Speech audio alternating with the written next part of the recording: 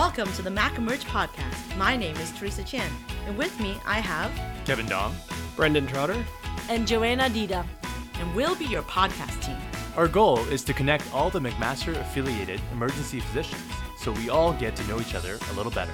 We have so much great talent and expertise in this region. We want to highlight it into one regional podcast. Each podcast features one invited guest to speak about their expertise or interests. Additionally, we will feature external speakers who have delivered regional rounds at one of our teaching sites. And don't forget about the residents. We'll be featuring stories about our residents and what they've been up to as well. All right, are you ready? Let's get started with this month's episode.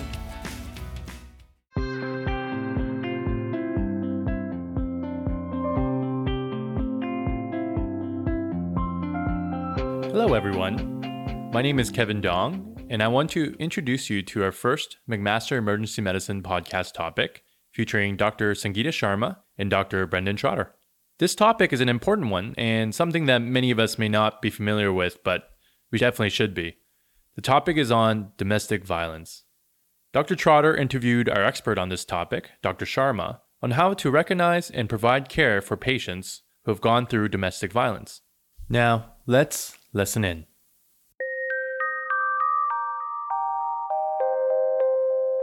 Hello everyone, my name is Brendan Trotter. I'm here with Dr. Sangeeta Sharma. I graduated in 2005. She's assistant clinical professor at McMaster University, Division in Emergency Medicine, works with us at St. Joe's. And she also works as a medical director for Nina's Place, which is the Sexual Assault and Domestic Violence Center for the Halton region here in Ontario. And she's also an appointed coroner for the province in Ontario. And so, Sangeeta, what are we going to talk about today? Today we're going to talk about domestic violence and love to bring in perspectives from emergency medicine, from the domestic violence unit world, and the coroner's office to illustrate the various aspects of this issue and provide sort of a broad overview. Okay, great. And just to start us off, how should we be defining domestic violence? Well, that's a good question.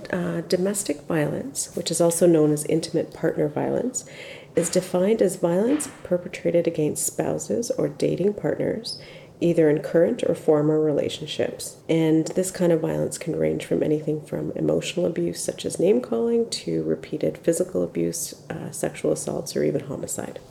Okay. And in terms of how much of an issue this is in Canada, do you have any statistics that can kind of give our listeners an idea? Sure.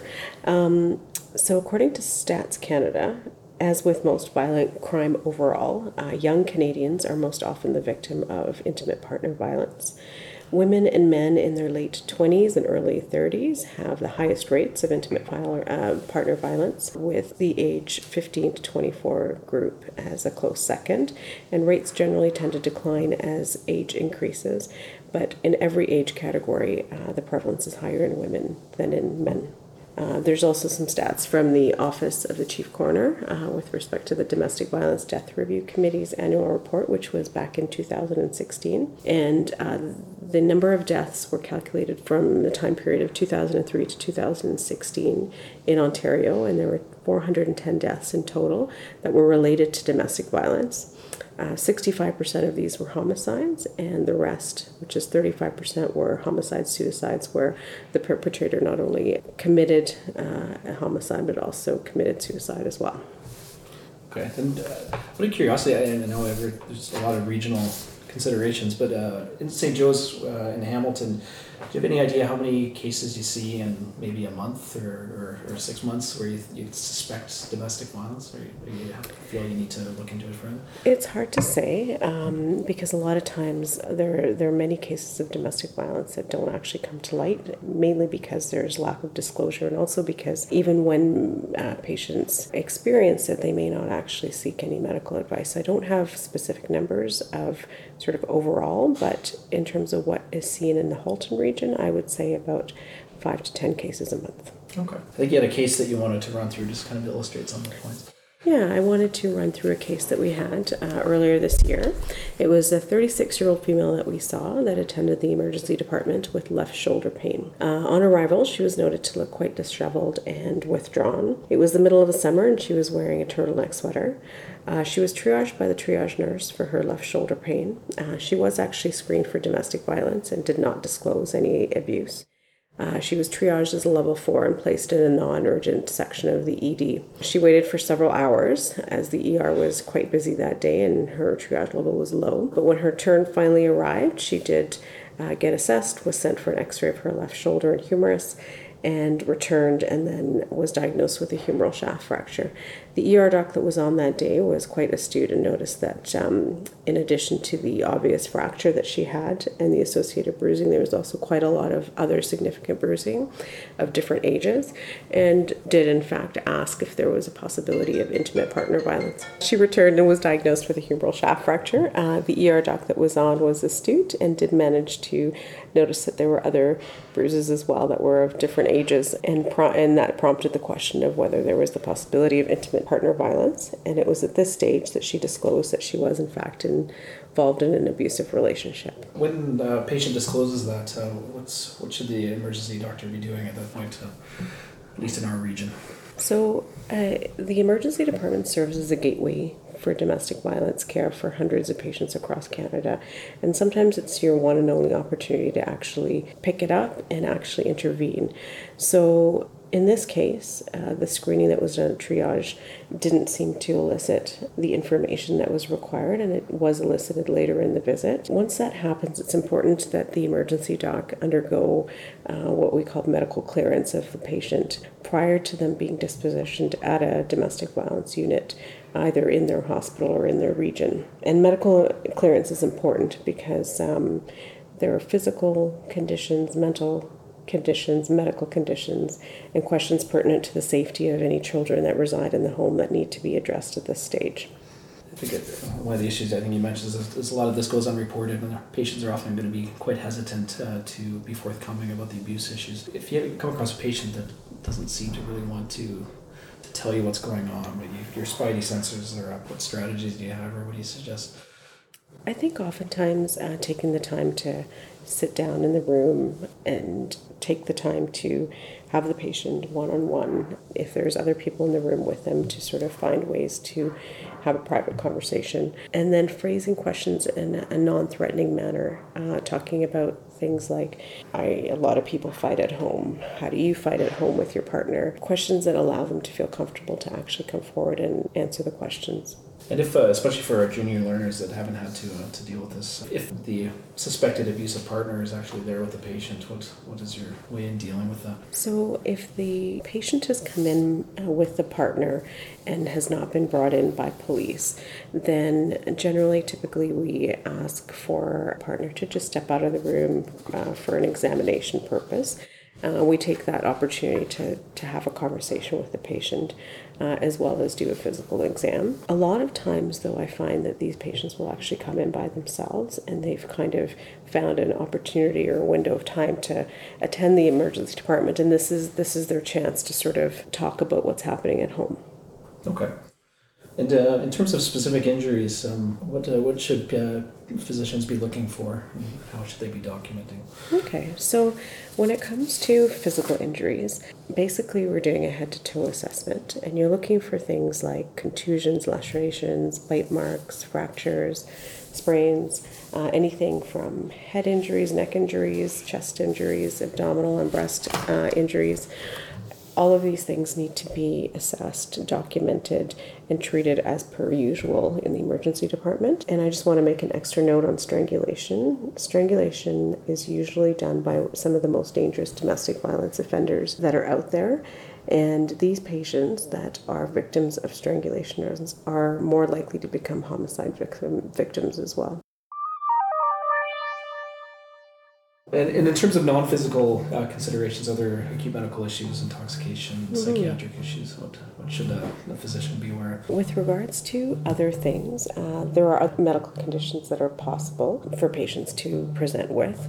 There's a wide variety of acute intoxication or ingestions that are possible with drugs or alcohol, and therefore it's important to assess for the possibility of an overdose and treat appropriately prior to transferring them for domestic violence investigation.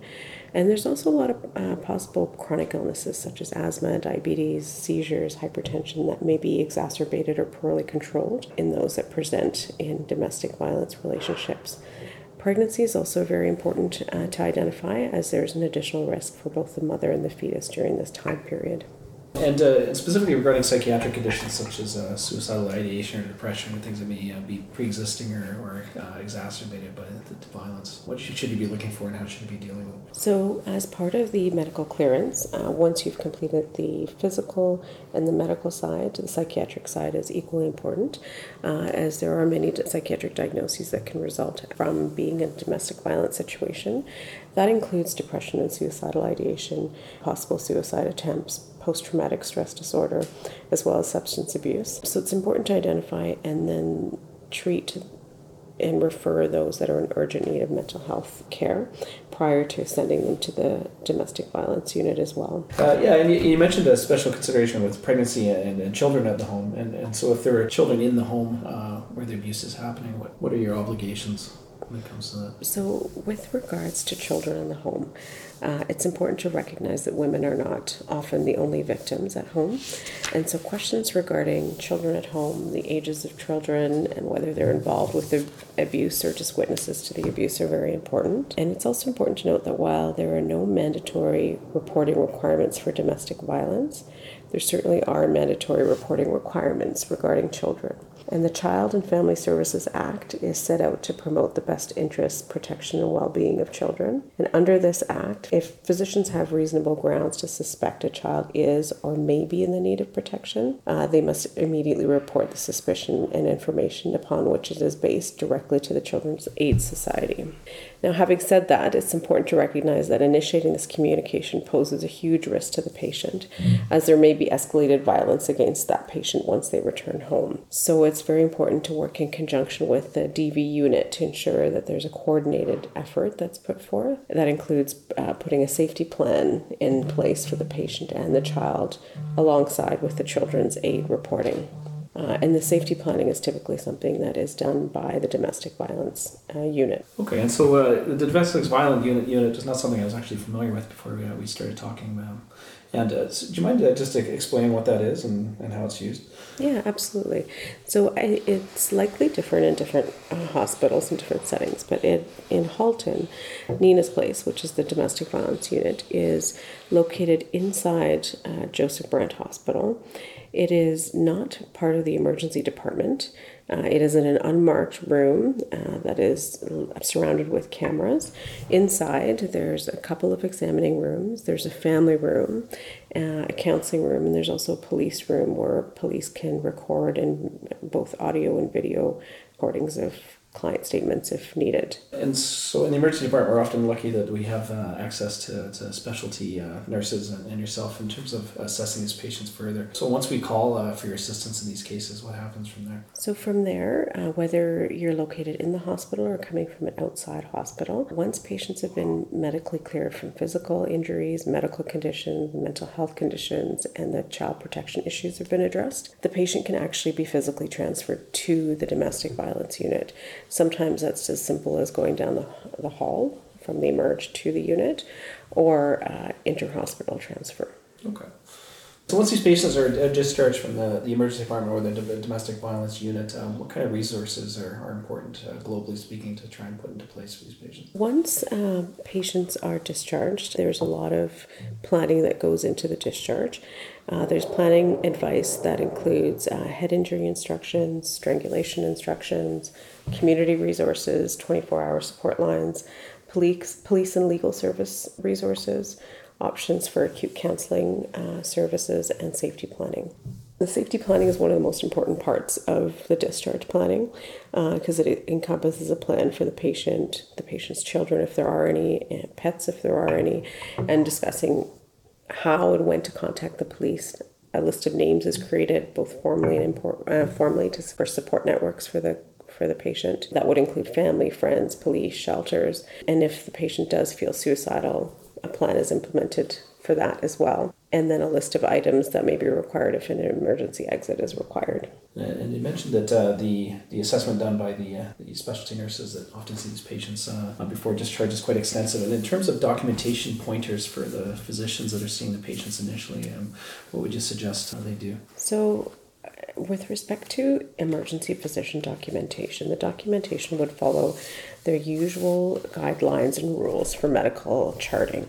Things need to be detailed, specific anatomic locations for injuries. If you can write approximate sizes, those are all helpful facts. As far as forensic write-ups go, that is not needed in the actual emergency medicine documentation, as that is all done in the domestic violence unit, where a complete forensic write-up and description of injuries as well as photography can be carried out should the patient consent to that. And in these cases, if the patient does want to disclose and follow up with the police, whose responsibility is that to put that in motion? I'll just talk a little bit about what happens as soon as the patient enters the DV unit. So the first thing that happens is they're notified that everything that they do there is voluntary, that consent is required to obtain history, do physical examination, to do any kind of forensic documentation or testing. And so they have full control of whatever happens there. They can stop at any minute that they want, and usually written informed consent is obtained. There's a lot of detailed history that's taken with respect to the actual assault, historical assaults, whether there was weapons used, whether there was strangulation, all kinds of things are sort of elucidated at that time. Following this, a danger assessment is actually done to determine the risk for severe assault in the future, or actually a lethal assault.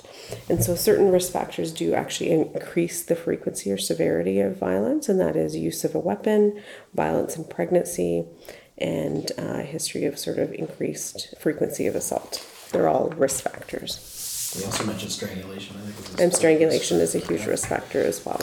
Yeah. So once the history is complete, the following care options are provided for the patient.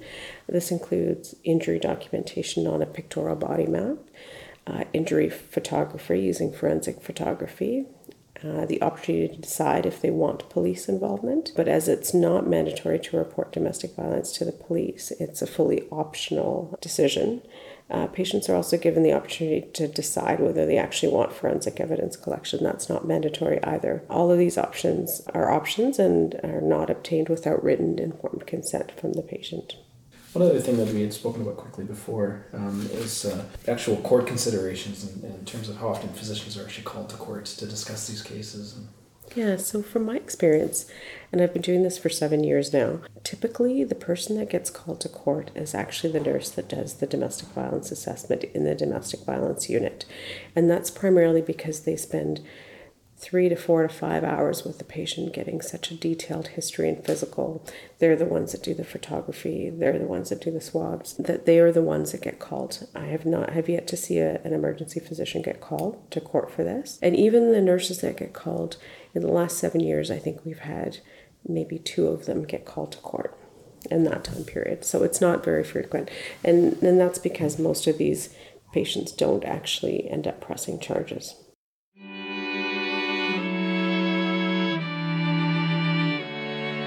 Thank you to both Dr. Sangeeta Sharma and Dr. Brendan Trotter for this excellent podcast and topic review.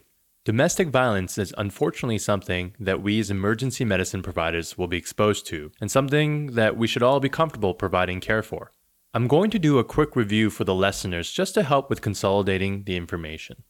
First, Dr. Sharma emphasized recognition and the importance of good but respectful history taking of our patients who are victims of domestic violence, making sure to do a full history and physical exam to medically clear the patients so that they can get proper care and follow-up for their current situation. Domestic violence can present in many ways, such as physical, emotional, social, and financial abuse. So make sure to keep an open mind and be mindful of the many forms of abuse. Get your social worker and know your local resources to help provide good care. Dr. Sharma mentioned the domestic violence unit and how the nurses there are specially trained to aid these patients. Lastly, make sure to screen for children and to get the Children's Aid Society involved if necessary. And that's a wrap for the first one. Keep tuning in every month for the latest topics featuring some of our amazing faculty and residents from McMaster University. Hope this was helpful. Kevin Dong, out.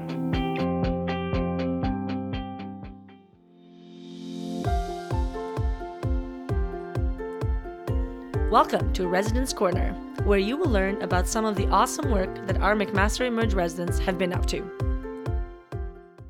Hello everyone, I'm your host, Joanna, and today we have a great resident bite for you I can't wait to share. Have you ever been at work after many days in a row, finding yourself tired, maybe less empathetic, maybe less compassionate, and maybe overall not invested and happy with your work? Well, we know now that these are some of the many symptoms of physician burnout. And the last little while, there has been increasing exposure and media attention to this very important topic within healthcare. I have the pleasure of having here with me one of my dear colleague residents who has done some inspiring work in this area, Dr. Leila Nasser. Leila, thank you for being here. Thanks so much for having me. As Joe said, my name is Leila. I'm a PGY2 emergency medicine resident at McMaster. Thank you for being here. We're the lucky ones here. Now, Leila, why did you choose to work in the field of resident wellness? What was it that inspired you initially and got you, ready for this type of work? So as you know, physician wellness has garnered quite a bit of media attention over the last couple of years. And it's usually from a negative perspective, where it identifies huge gaps in supporting young doctors.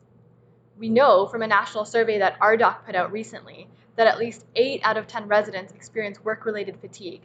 And there are other surveys that have shown rates of up to 50% for burnout, which is a rate that seems to be steadily climbing. Like any massive system issue, we need a system-oriented solution, which is what prompted me to start developing a wellness curriculum for our resident group. And as someone who has participated in this curriculum and here at our residency program at McMaster, I'm excited to say that I look forward to the sessions that are part of the wellness curriculum every time and reaping their benefits when needed. Now, Leila, how did you actually first get involved in this type of work? I understand the importance of it, but how did you specifically actually first get involved in this type of work? So I saw that our residency program didn't have a formal wellness plan. So I went to our program director, who was amazingly supportive, and encouraged me to take my ideas for a wellness curriculum and turn them into a proposal for the program to start affecting system change. With this, we got a budget approved, yay, and now have our preliminary wellness curriculum in action for the first time this year. That's honestly very exciting to hear, and it sounds like you're well supported when you needed to be initially. Just like many things out there, however, being the cynical that I am, sometimes there's resistance to change. Now tell me, in your opinion, why do you think this is so important for current and future doctors to not only know about this, but also to participate in a wellness curriculum like such as the one that you developed? So we've all heard the saying that you can't serve from an empty vessel. In order to be the best doctors, we need to be in our strongest mindset, and that means taking care of ourselves first. The problem is that there is a stigma among many residency programs against wellness, portraying it as weakness or laziness, and many of the rules that are out there to protect us are being broken. The only way we can change this is if we start to change the culture of residency. For example, taking away the negative attitude associated with sick time or staying late post-call. It's not just about encouraging the occasional yoga session or putting out healthy recipes, both of which can be extremely helpful in directing individual wellness, but it's about promoting collective wellness and challenging the issues that are ingrained in our system which are actually causing the burnout. So what you're telling me is that I can't just participate in a one-off wellness session and expect to see the benefits immediately? Sounds like I'll have to do a lot more work. Not just personally, but I think also as a system as a whole, we're going to continuously have to invest ourselves in this type of work. Now, as a junior trainee in the field, say myself or current medical students or residents, how would one go about getting involved in this type of work that's so important for the future health of our own healthcare providers? So having a formal committee gives you speaking power to advocate for your peers. So join the committees when the opportunity arises, and if there is no committee, start one. This will provide you with a platform to start slowly making changes. There's currently a lot of great work that's also being done by RDoc and CAPE, so there's no need to start from scratch. Connect with a mentor and share ideas, because the only way we can do this is together. That sounds very inspiring, Leila, sincerely. If there was one take-home message that you want our listeners to leave with when it comes to their wellness, what would that be? System change takes a while, but we can all start to affect change in our own lives. There is no one-size-fits-all solution, so you need to find what works for you and implement that, whether it's eating dinner with your family once a week, or having a good book to read at night, or advocating for yourself to see your therapist or your family doctor, As long as you're going in the right direction, it's a start. Well, thank you so much, Leila, for being here today. Such a pleasure to have you here talk about a very important topic on physician wellness. And I look forward, honestly, to seeing where you take this new wellness curriculum here at McMaster University. And thank you to our listeners. This is Residence Corner Bite, and see you all next time. Thank you for tuning in.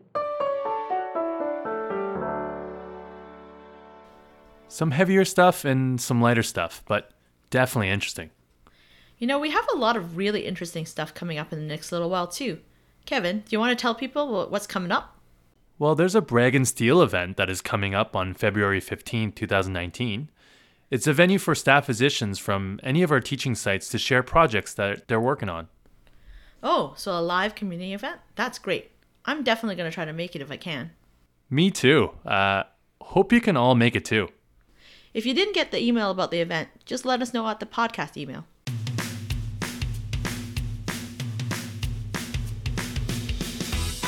Thank you for tuning in to this episode of the MacEmerge podcast. We hope that this brings you new information and helps you up your game so you can deliver better patient care to our region. Remember, we are always looking for new talent and expertise to feature in our podcast. So if you're interested, please feel free to contact us at our email at macemergepodcast@gmail.com. We're also looking to improve your experience, so please submit your feedback as well. Again, thanks for listening. Let's all stay connected. MacEmerge out!